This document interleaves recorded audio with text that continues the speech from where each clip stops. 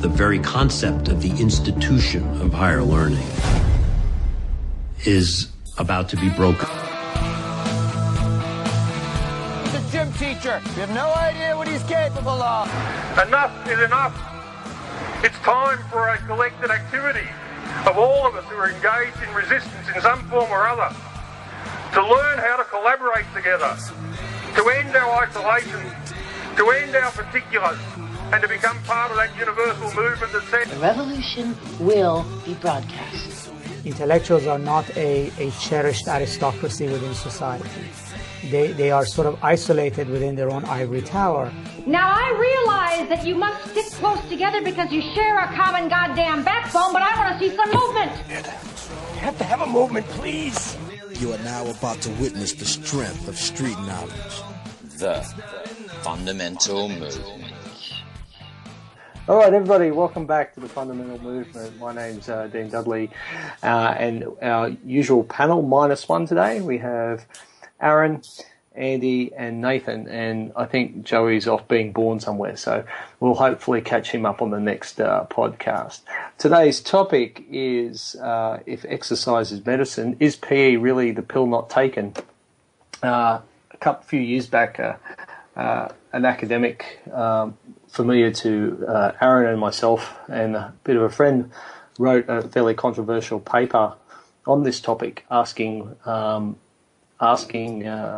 policymakers and teachers to say or to justify whether physical education was actually capable of achieving the public health goals that a lot of politicians and a lot of syllabus documents claim they can. So I want to throw it out to the panel today.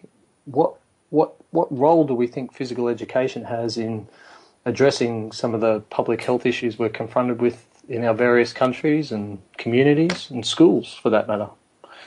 Anyone want to kick us off with their thoughts? All right, Andy, you go nuts. I'm going to throw right back to you, Dean, because I remember a few months ago we were having this discussion and you referenced a paper or a researcher, something to do with the you can't run from obesity. Do you remember that? I do. You can't outrun the fork. I remember saying something along those lines. So what do you remember about that? Because I think that was kind of an interesting perspective.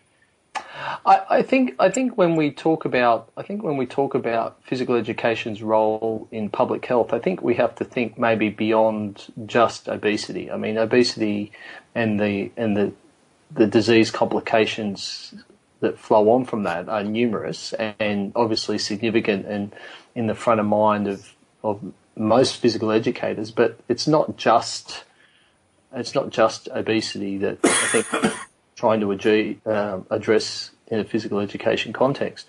The paper you referred to, there's been a lot of studies recently that have said that, really no amount of physical activity is really going to be able to address the obesity epidemic. We really have to tackle it from a dietary perspective. And in terms of the argument, they're saying that probably upwards of 75 to 80% of the diseases associated with poor diet, like obesity, like diabetes, need to be addressed through dietary interventions, and maybe less than 20% of it can be actually addressed through physical activity. Sorry. Go, Aaron.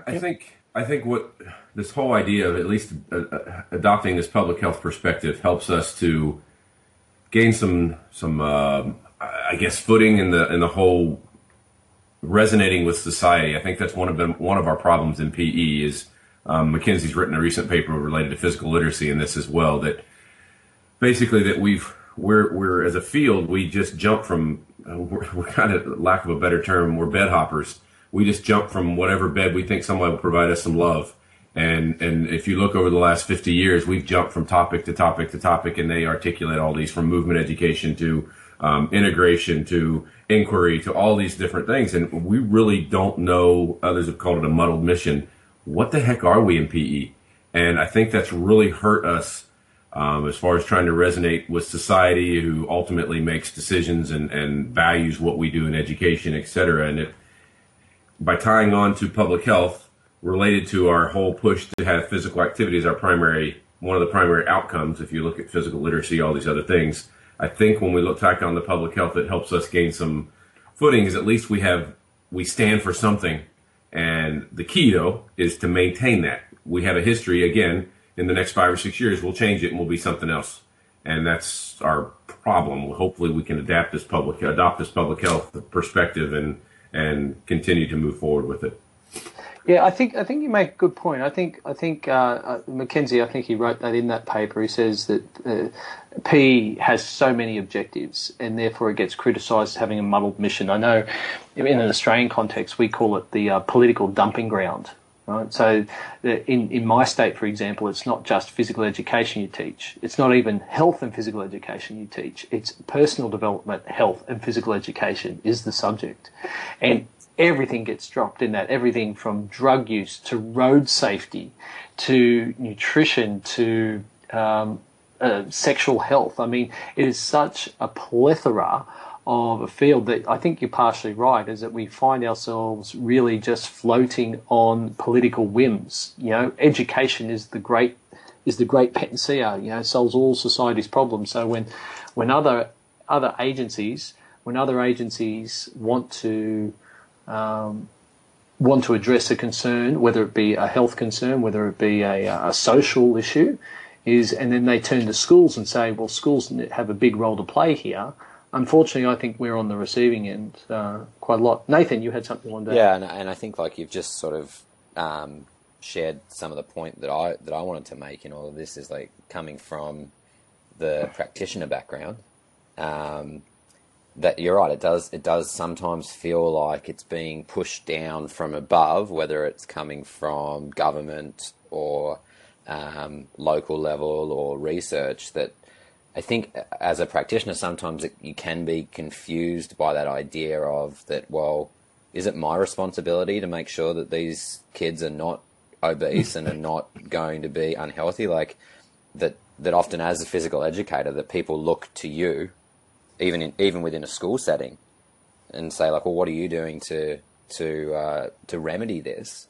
When I don't know, in my opinion, it needs to be like the whole village needs to be the ones that are responsible for it. It can't be just physical education. Like we obviously have in our profession maybe more knowledge or training or sort of the disposition to be able to maybe do some of those things a bit better than someone who's, say, a math trained teacher or something like that. But the math teacher has just as much of a responsibility to make sure that their students are being healthy in other ways as we do, that they're being healthy in a physical way, if you want to look at it in that sense. So the idea that it's sort of, it can get confusing as a practitioner, I think, sometimes as to, well, what is expected of me? What should I be doing? I think your concerns are well heard, and I think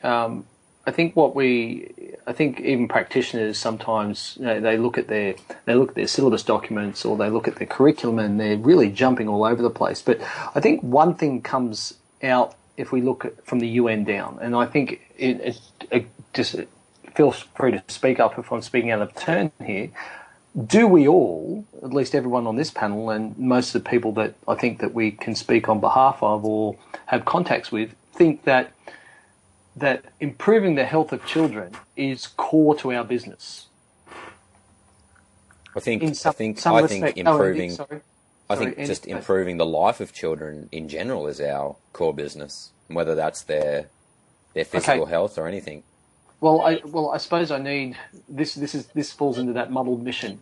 Andy's just run off, but surely health has to be a primary focus. I mean, even the UN Charter says, and the UN guidelines see that creating healthy children has to be at least core and central to what it is we do. Andy, what did you want to say on that?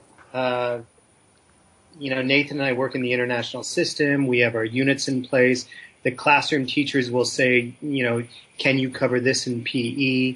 And then we're more than happy to cover it in PE, but oftentimes that calls into question activity time, so you're trying to balance keeping the kids physically active as opposed to helping address these health outcomes that the classroom teachers can address as well. So returning back to the outcomes and kind of balancing that out. And I think, as Nathan said, we're all responsible. The village is responsible. So I think just having those discussions. I think related to what Nathan said, as far as it taking a village, I mean, and related to what Dean said, where all the problems are put on schools, and all of society's problems are because schools aren't very good. And that, with respect to obesity, we could give kids bark and berries all day long at school, and they could run and run and run for 8 hours. And if they go home and eat ding dongs and Doritos, there it is. I said it last time. If that's we can't put. Yeah, I should have said ding dongs. That's not a universal term. Anyway, but that's what everybody, as Nathan said, that's you're the PE teacher. Oh, this kid's hurt. You should be able to take care of that. Well, I'm not an athletic trainer. I'm not a doctor. Or what should I be eating? I don't know what you should be eating. I'm a PE teacher. I mean, I'm not a dietitian, and everything is put on schools, and then within a school, everything's put on the PE teacher with respect anything related to the physical body. And I think that relates to no one knows what we do. They don't have a clue. Even teachers don't know what we do because they think our job is to integrate math because we've gone to them and said, hey, how can we integrate math? And they say, oh, that must be what PE does. Well, we're trying to be cordial and be collegial, but what is PE? And I don't think we know. I think I said this last time too, if you ask 100 people what PE is, they're all going to give you a different message. And that's a major, major problem in PE is we don't know what the heck we stand for. Okay, so let's work on a premise, right? Because this argument or this discussion won't progress if we go back to the what is PE, and we've discussed that in the last 2 episodes. So let's work on a premise then. If the premise is that physical education does exist, at least to improve the health of youth, school-aged youth, so this goes back to that McKenzie premise. If exercise is medicine, is PE the pill not taken? So if physical education exists at least in part to improve the health of youth, how much and how do we address that? How much of a role do we play as physical educators? I think one thing we have to be careful of is this saying that I've seen a lot on Twitter is people say, oh, kids need more physical activity. Kids need more physical activity. See, we need more PE. Where do we have any evidence that we get much physical activity out of PE? I mean, I agree we need PE. Obviously, I'm here talking about it. I think this is my passion. This is what I do. But I think we have to be careful to say PE is going to get kids a ton of activity. It's like saying PE is going to get kids skilled or PE is going to get kids fit. It's not. We don't have enough time. You can have them daily and you might make an impact on those things, but we don't have that as often in most places, I would assume. So, I just think we have to be very careful on what we say. It goes back to the last comments and what Nathan kind of alluded to is PE, we're not the obesity fighters. I mean, that's often we say that. That's what we are. Kids are obese, so we need more PE. Again, it goes back to what are we? And if we say we're about the health of kids, then we need to start identifying, and this discussion needs to be happening on a broader level. Okay, so it needs to be more than time, though, right? Okay, so thinking that PE is the only pill that's going to cure some non-communicable disease, I think, is a fallacy. If we think, if your argument resorts, you've got obese kids, or you've got kids with diabetes, or you've got kids that are socially inept, and giving more time to physical education or giving any time to physical education is going to cure it, I think you're up against it. I mean, I think in the US, correct me if I'm wrong, and you guys at the international schools, I think the US mandate for 150, or that mandate, they recommend 150 minutes for elementary kids and 225 minutes per week for secondary. Does that sound about right to you guys? It's a recommendation, and there are some states that say they meet it, but there's all kinds of loopholes and marching band and study hall count as PE, that kind of stuff. So let's go best case scenario, right? I'll just do some quick math in my head. Best case scenario. So I remember when I was working at the UN on this, is that they wanted to put minutes around, and I used to argue that putting minutes around PE is futile. And the reason it's futile is because schools have different demands on their time. What you're really better off doing is mandating a percentage of curriculum time. right? And that percentage of curriculum time should be at least as equally weighted as other subjects. So your creative arts and your maths and your languages, etc. So in the best case scenario, do you want to jump in quickly, Aaron? Do you want to say something? I just have a question. Do other areas do the same thing with percentage? Or are we being... Yeah, no, typically most curriculum areas, most countries will give a minute mandation, or they'll mandate a certain amount of hours or minutes that allocate to a curriculum. But what we find in really high achieving nations is that they allocate an evenly weighted or close to evenly weighted percentage across all curriculum areas, right? It ensures a broad, diverse, rich curricula is offered to children. International schools are quite good at it. Norway is quite good at it, some of the Scandinavian countries. So I'll spitball some numbers. If we've got 5 hours, we have kids in teaching and learning time, 5 hours a day, 5 days a week, so 25 hours a week of teaching time. If we were to give, the recommendation that we come up with was about 8 to 12% of curriculum time to physical education, independent of health, independent of sport, independent of anything else, but 10% of the curriculum time to PE. That's a best case scenario of 150 minutes a week. Right? Best case, that's best case, and that's the minimum recommendation that they've got in the US. It's more likely to be somewhere between that. In most schools, it's going to be between 5 and 10%. So if we went somewhere down the middle and said that there's 100 minutes of physical education a week, I think that people in the US would be cheering if they got 100 minutes of PE a week. I know a lot of my teachers would be cheering if they got 100 minutes a week. But what we know from the literature is that the way PE is currently delivered, you can write 30% of that time off straight off the bat, getting kids changed, organising them into teams, all the management stuff that's associated with running effective PE classes. We lose, unlike other areas, we lose 30% of our instruction time. So that really takes you down to about 70 minutes a week. And Aaron would probably know this from his stuff, is the best case scenario without intervention, you're only going to get 35% of that time kids being moderate to vigorously active. So what are we down to? We're down to 35 minutes.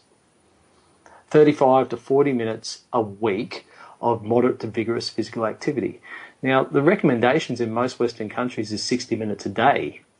So what part of the equation are we trying to answer here? If we're like a preventative, like for asthma, you take your preventative inhaler and then you take your other one if you've actually got it. Are we that kind of medicine? Are we the placebo? I don't know. Is that what? Well, I think maybe the analogy. Oh, Andy, go ahead. Sorry. And then it goes back to Dean. You and I had this discussion last year, and just having kids get changed. Is it an absolute necessity? No. Can we as PE teachers, if we control the time that we have, so if it's 150 minutes a week, and then you look at kids coming to class and leaving class, and that eats into our time. When you look at the factors that we can control, I see some stuff on Twitter, and I see conversations being had on Twitter. Are you going to teachers asking each other, what do you do about uniforms if kids don't wear uniforms? I've worked at observed schools and actions where if the kid doesn't wear the proper PE shirt, they have to sit out for the whole 90-minute class. So again, it goes back to what can we control within the time that we do have. Aaron. And then we fail them, and then we wonder why we have huge class sizes because they have to take PE again. Again, that's probably a whole different episode. But back to what you're talking about, Dean. I think the analogy is if we're doing this medicine analogy, then when you go to the doctor's office, if that's the equivalent of come to physical education, what we basically do in physical education is give them a shot. And what we want to be able to do in PE is give them the medicine that they can take home and continue to take it when they get home or outside of PE, if that makes sense. You get, because you can't, if it's PE medicine, no, PE is probably a shot that then prescribes medicine that they go home and take, because we don't want them, we're not worried about how much activity that they get when they're with us. It is important, because I don't think you motivate a kid to want to be active by talking about it. I think they have to be active, but we don't do a good enough job of promoting physical activity beyond the four walls of our gymnasium. And I think Nathan had something as well. Yeah, can I just make a suggestion here? And I know this is probably another topic as well, and it's something that we could talk about for a long time. Shouldn't if we know, like you've talked about these numbers and the lack of time that we have, and that time not being enough for us to meet these recommended guidelines of how active kids should be, shouldn't we be using our time to develop the mindsets of these kids and the skills and the ideas in their heads, so that when we're not with them, if we're only getting 30, 35 minutes with them a week, that those other 100 hours that they're going and doing that in their own time with their parents, with their family, with their friends, developing that physical literacy, that confidence and competence, so that, like we can't physically do it in the time that we have, but what we can do is provide them with the tools to maybe go and do that in their own time. I'm going to jump in. You said it better than I did, Nathan. Yeah, I'm going to jump. I was going to give this off to you after that, Aaron. But so, Nathan, your question is an interesting one, right? But then it drills down to, I want to take on what Aaron said and what you've just said. So Aaron's saying maybe it's a shot that you go home and then you take more medicine. So I don't know many people that you get a shot that then goes, I'm going to take more medicine, unless it's some sort of, you might smoke some pot and makes you hungry, right? So it might be, it might do that. But maybe it's not a pill at all. Maybe they've got the analogy wrong. Maybe it's just a consultation, right? Someone that you talk to. That's probably a better analogy, yeah. Yeah, a checkup where, a skilled professional sits you down and they look at where you are in your life with your circumstances. And, the paper Vicky and I wrote was really around being an activator of learning, was really around that clinical model, right? How do you diagnose what a student's needs are? What intervention can you give them so they make better choices and improve their learning? And then how do you evaluate that that's had some effect? It's a very clinical, cyclic approach. But what I wanted to go on, the thing you said about skills, I want to tap in this because I know Aaron will have some comments too. Yes, you just say we're down to 35 minutes, and that's if we don't force them to get changed, Andy, and we don't have silly policies in schools that restrict kids being able to learn. Imagine if you didn't bring the right clothes and they shut you out of an English lesson. People would lose their minds on that stuff, right? But we do it in PE all the time. We're down to 35 minutes of active learning time, let's call it that. What skills do you prioritise? If you say, there is some literature around there around skill development, right? But which ones do you pick? And I'll give you some background on this. There are typically two types of skills that we think about. They can be phylogenetic skills, so they're the ones that are going to develop without any instruction because they're based around our survival, right? The ability to walk, for example, right? You learned that without going to physical education, I hope. Maybe you didn't, Andy, but the rest of us learned to walk without going to a PE class. Right? And then you've got what you called it. What do you call it? What kind of skills? Phylogenetic, okay, with a P. Right. The P makes that sound. All right. Now we're getting into phonics too. We can drop some other F words if that's appropriate. So you've got the phylogenetic skills, and then you've got the orthogenic skills, which are the socially driven ones, right? So a tennis serve, for example, you didn't need to know how to serve a tennis ball to outrun dinosaurs, but you do need to learn how to serve a tennis ball to be engaged in socially inclusive, physically active behaviour that people, especially in Western societies, now rely on so heavily. So where do we focus our energy and time on in terms of skill development, if that's part of the diagnosis? Can you tell me any? I don't know this. Any research that has found that physical education can get kids skilled? Physical education on 35 minutes. Are we? I know that there are that certain models of instruction are more likely to develop what they call them fundamental movement skills, but that's a subjective term. But specifically, direct instruction models tend to. So when you actually bring someone down and break it down, but break down the skill and tell them what they're doing wrong and correct it. But then largely those sorts of instruction techniques are, one, they're time intensive, and And because of the nature of them being direct instruction, they often require the student to bring a lot of motivation to the activity to learn them in the first place. For example, if I rock up and you want me to throw a gridiron ball, like an American football, why would I throw a football like that? I don't play any games where you have to throw the ball over my head. I throw it to the side, right? Like if we do in rugby. So whilst direct instruction is quite good in teaching movement skills, it does have some limitations about the motivations brought towards it. We've got these new models now, like teaching games for understanding and these game-centered tactical approaches, which use games to incentivize the learning of skills. But what we don't have is good evidence that teachers can actually do that, can then pull out the necessary skills and teach them where appropriate. And that's the real flaw in that model at this stage. And we know it's pedagogically difficult. Go, Aaron. So related to what Nathan said, that he said much better than I did earlier, when you go back to skills, knowledge, and attitude, are skills the issue? Is that what we need to spend our 35 minutes on? Or are we better off spending our 35 minutes making kids think, wow, I can't get enough of this. Whatever we just did, I can't get enough of it. I want to do it again, regardless of whether I'm skilled or not. And then if we make them think tennis is the greatest thing ever, then they leave PE and they want to go do tennis somewhere. And we can help them say, there's a block from here. There are tennis courts that you never go by because you go the other way home from school. But you could get there. We can get you a racket and you can play tennis more. I mean, is that far-fetched? Maybe. Some places, maybe not other places. But if we don't get that attitude, if we can get them skilled, say I take my 35 minutes and I drill them and drill them and drill them, and I have the most sophisticated motor learning and motor development, and I can get them skilled and they hate it, what have we accomplished? Go ahead. Andy. Yeah, this is a good situation for the IB, because the PYP schools always talk about the ultimate goal or the end goal of the PYP program, so the primary years program in elementary school, is kids taking action on their learning. So what you're describing, Aaron, is kids taking action. So we provide them with those aha moments where whatever it is we're doing in PE, they are so into it that they go home and they ask their parents, buy me a badminton set. I want to start playing badminton.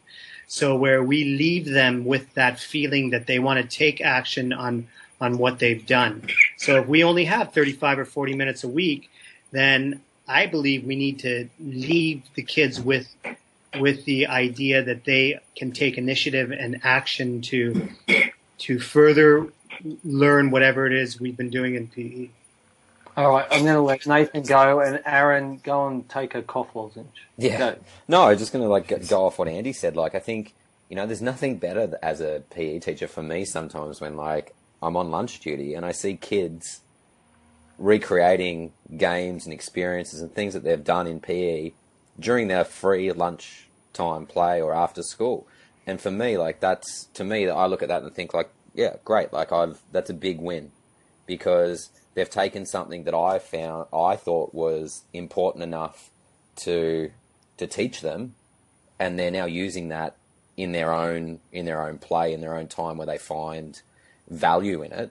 So in a bigger scale, we just need to scale that up and say, well, how do we make that happen when they're 20, 30, 40, 50, 60 onwards? Okay, so one of the big issues, and this is recognised internationally, is that we're seeing declining rates of participation in youth sport, right? Especially in Western nations, that's dropping off. And major international organisations like the IOC and UNESCO see that one of the core functions in physical education is around community engagement. Right? And what you've all said links into this really essential point that we're not doing well in schools, and that is creating so students feel that that they've learned something there, and they're so motivated that they go out and then they connect with their community. Now, when we think about what schools can do, what schools are particularly rich in are human intellectual capital. Right? You think about it, the average 4-year trained teacher, even an elementary teacher, knows more about human development than the guy that's coaching under-8s playing tennis down the road, to use your analogy. So there's this great intellectual wealth that sits in schools all around the globe. What they lack, maybe not in massive schools like yours, Andy, or you're unemployed, I forgot, but yours, Nathan, is the physical infrastructure, right? Because that rests in communities. And I really liked your tennis analogy, Aaron, because I want to tell a little anecdote here. I used to, here in Sydney, in my local council area, if you're a tennis coach, a registered tennis coach, you used to be able to pay $50 and they give you a key to unlock any of the council tennis courts, right? And what I used to do is I used to keep a diary, and when I used the courts, I'd write in my diary, and at the end of the month, I'd say, here's when I used the tennis courts. They'd send me a bill, right? $10 an hour, whatever it was to use the court. And then a new guy stepped in, and all the locks had changed. And I went down to play one night, and he said, you've changed the locks. Yes, it's now $50 per visit, and you have to leave a deposit, and then we'll give you the deposit when you give the key back, and it's $12 an hour. And I said, what teenager, what child is going to have access to this court now? Oh, that's not our problem. I said, it's not your problem, because I had a bit of a delinquent youth. I would have gone down to the local hardware store with my $5, bought a set of wire cutters, and gone straight through your fence and played whenever I damn well felt like. But this is what we're up against, right? We're up against these people that keep on pushing back to physical education. It needs to be motivating children to get out into the community and play their sports. And then we're building these ridiculous social infrastructures and rules and restrictions and cost impediments that actually prevent them making that transfer. So maybe it's not, to bring the argument full circle, I'm happy for people to make comment here. Maybe thinking of it as a pill is a really poor analogy in terms of medicine.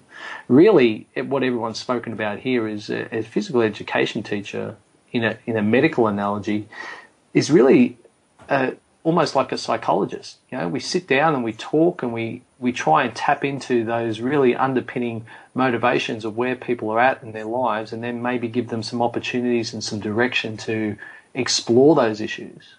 Aaron, I don't know. What's your opinion? I think it's probably more hats than just a psychologist. I mean, you end up becoming a lot of different things at a child's level. But you're right. I mean, we're the only ones that are trained to do a lot of things, and I think I know we're running short on time. Maybe this brings us again kind of full circle in the next topic to talk about in the future is the role of the PE teacher in the schools. Is it,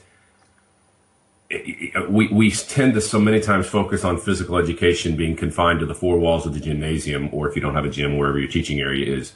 But it seems to me what we're leading to here is the role of the PE teacher is well beyond those walls, and that what we do my daughters, I calculated while you were talking to you, my daughters, 3% of their time is PE. And they have 50 minutes a week, so it's only 3% of their time. But so that 3%, that's got to be almost irresponsible. Imagine if you only got 3% of mathematics. Yeah, it's 50 minutes a week, and they have. I figure they were in school. I think it's 1,500 hours or something like. Or no, it's not 15. Whatever. I don't know what the math was, but anyway. But I think that kind of leads us to the role of the PE teacher and thinking differently about what we are, because we are trying to.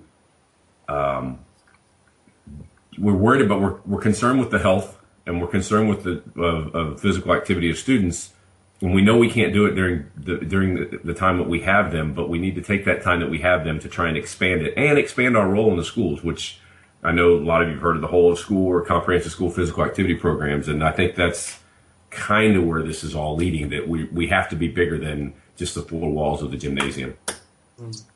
Nathan, you want to make a comment? Yeah, I just think if I'm just listening to what everyone's saying and sort of trying to pull a common thread out of it. And it goes back to a lot of the other discussions that we've had around relationships and the relationships that you build with the students, the other teachers in the school, the parents, the community.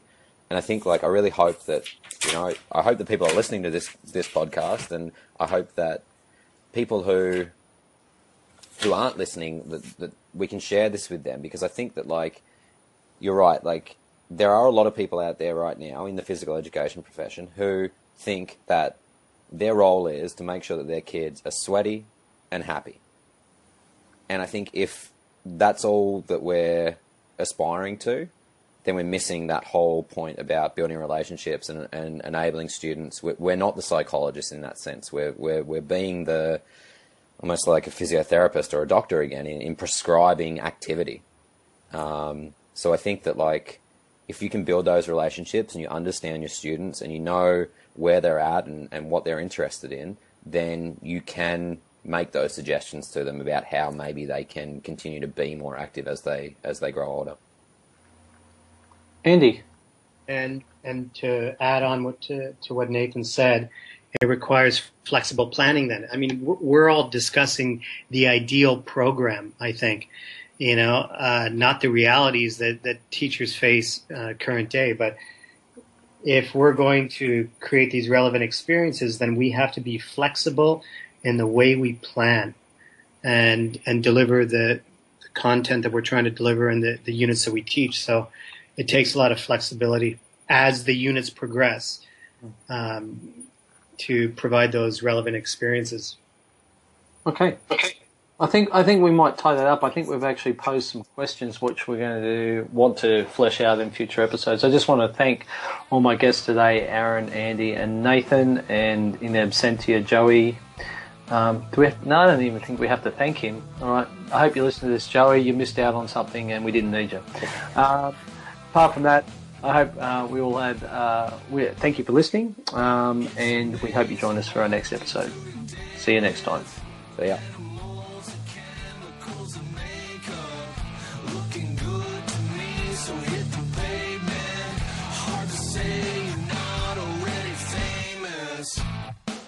There you go. You're taking medicine even though